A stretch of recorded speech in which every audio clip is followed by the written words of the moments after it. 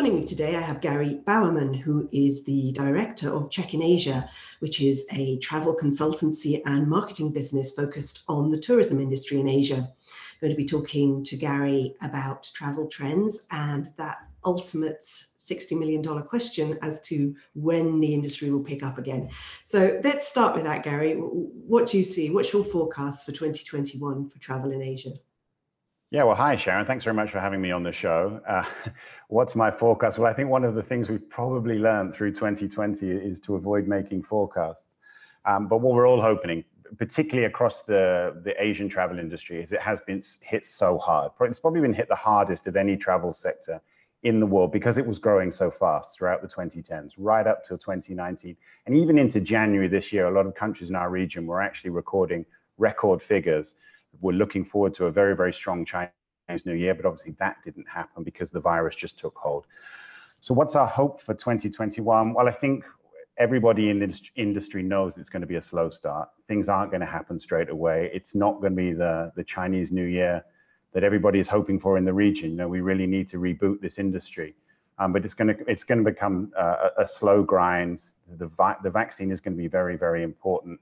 We are going to be looking at small travel bubbles. We're going to be looking at regionalized travel developments to try and kickstart in a phased and gradual manner. But in terms of the borders being thrown open across Asia, it's not a prognosis that anybody is expecting, certainly in the first half of the year. You mentioned travel bubbles. We haven't actually managed to get one off the ground yet, as far as I'm aware. Where do you see those being most likely to be formed?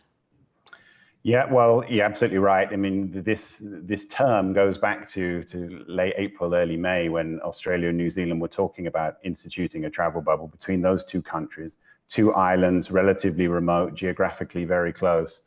And at that time, if you go back to the middle of the year, they looked to be in about the same place in terms of controlling COVID-19. And Australia obviously had the outbreak in Victoria, which has postponed that.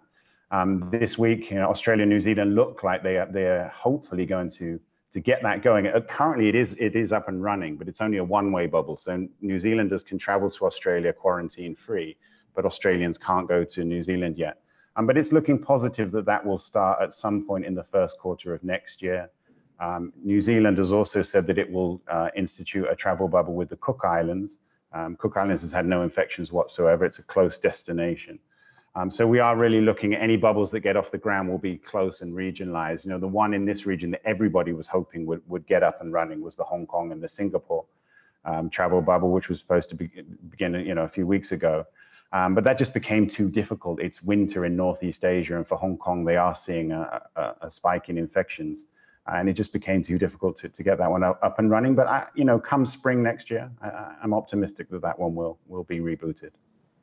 Singapore has said, hasn't it, just recently, that it will start up a travel bubble with Taiwan. Is that right?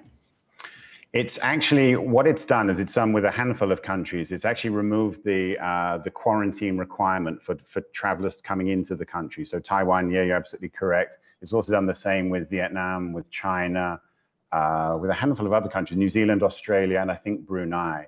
But basically, it's a one-way bubble. It's basically just trying to push the system. It's basically saying that, you can come to Singapore, you don't have to quarantine, you just have to do a test, which means you probably have to stay in a hotel for about 48 hours. And then if you test positive, then if you test negative, you can enjoy the rest of your holiday. The problem with that is that most borders, outbound borders, are still closed. So while Singapore's saying, you're welcome to come, they are looking forward a little bit to when, borders normalize a little bit. I suppose in terms of the Singapore tourism industry, though, that the fact that the Chinese can come back in must be quite a big thing, is it not? Yeah, absolutely. I mean, China is a massive market. So is Indonesia for Singapore. Singapore is really, in terms of Southeast Asia, it's been the most progressive in its thinking. It is looking ahead to try and open various aspects of its tourism economy next year. It has quite a broad-ranging economy, as you know. It has a strong gaming industry, has a strong business and MICE events sector as well. And it's secured the World Economic Forum for 2021, which is a big gain for Singapore. And it really shows the region that there is a way to reopen in a responsible, safe, and secure manner. I think it will be the guiding light in 2021 in this region. What about, you mentioned Vietnam just there as well as being one of the countries that can at least travel outbound. How do you see them opening up over the next year? Because they've been pretty much under control for some time now, haven't they? Yeah, that is an intriguing question, because Vietnam has a lot of cards to play. It has a strong inbound market, also has a very strong outbound market as well. You know, it's a large population country, and it has really managed to control the virus extremely well.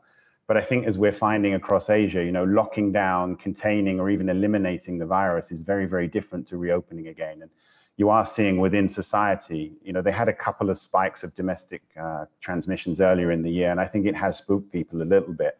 And so there is a real wariness about allowing foreign travelers back into the country. But I think, yeah, Vietnam has a lot of cards to play. It has a very strong travel industry. It's growing very, very fast. Its airlines have been growing very, very fast in recent years. So they need those routes back. How it plays those cards is difficult to say. It doesn't have as stronger relations with China as perhaps some of the other countries in the region, and that would be a market we'll definitely be looking to. But, you know, you could see it doing a travel bubble perhaps with Australia, maybe with Singapore. I think that's probably the way it will be looking. Interesting. And what about domestic travel in the meantime? How has that managed to fill in the gaps, if at all? Well, that's exactly the right word, filling in the gaps. You know, we have seen some surges across the region, particularly in the larger population countries where you can have more people traveling at one time: Indonesia, Vietnam, Thailand. But you're right, it only fills in the gaps. People are traveling public holidays, at weekends, to celebrate. You know, they're doing staycations as well in their own cities. But for hotels and airlines that have huge inventory to fill every single day, it only really scratches the surface. And without international travelers, you know, it does keep some businesses afloat. It does keep some flow of travel going. It does keep travelers in the air and confident that they can travel during this period. But in terms of the overall economies, it's low scale.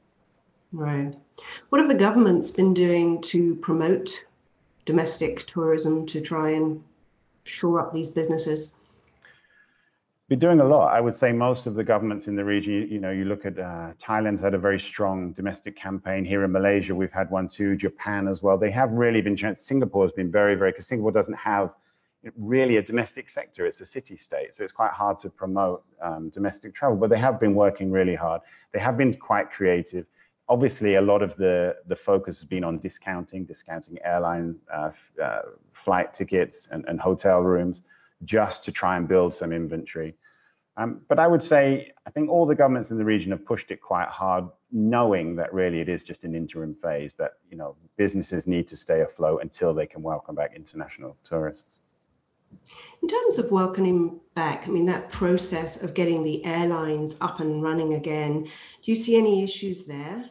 There's been so many flights apart. Absolutely, huge issues. I mean, you look at the way that the big airlines have slimmed down. You know, Cathay and Singapore Airlines, the two sort of signature airlines in this region, have slimmed down considerably in terms of their size, their capacity, their routes, and their staff numbers as well. Most big airlines have got aircraft parked in these boneyards in the US or in Australia. And then some of the important airlines to this region, like AirAsia, you know, that's lost some of its operations. Japan is closing down. India looks like it may go too. It's lost a lot of its staff as well. And it's very intrinsic to the Southeast Asian travel ecosystem. It's still alive. It still needs more funding. But, you know, if this continues for much, much longer, the pressures are on its cost base are very, very high.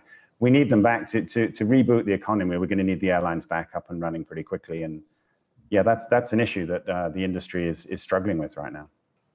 Yeah, you mentioned the World Economic Forum in Singapore next year. I mean, it's going to be a challenge to get participants there, isn't it, really, on such a large scale event? Yeah, it is, and on the scale that it would normally be. And you know, they won't be wearing their ski boots and their snow hats as they ordinarily would. But you know, Singapore has great facilities. It really can host big events. It's done that before. So I don't have any worries about in terms of the actual logistics of managing that. I think they will be able to do that. It's what comes next. It's whether that actually does signal to the rest of the industry and the rest of the region that, you know, these events can be handled safely. There will be huge protocols, of course there will be, but you know, it's a green light for us all to look forward to, because it's been such a dismal year in Asia. What about the broader MICE business? How do you see that coming back?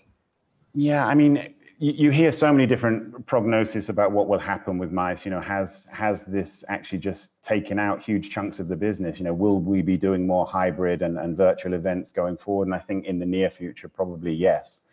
But, you know, there are elements of conferences and trade shows that are really important in Asia because economies and businesses are growing so fast that, you know, they do need to be able to showcase their new products, their new services. There is a culture of meeting together face to face in Asia, probably more so than in Europe and North America. So I think MICE will come back, but the issues are still going to be for a long time is how you manage MICE events safely, because you have a lot of people together, they're intermingling all the time. So managing those is going to be quite difficult, but I do see that the region will push MICE because I think it is so intrinsic to the way that the business travel sector works across Asia. If you had to say really the one key thing you'd be looking out for next year, what would that be? Well, that's a difficult question. The one key thing, well, the vaccine will be incredibly important into building confidence amongst governments.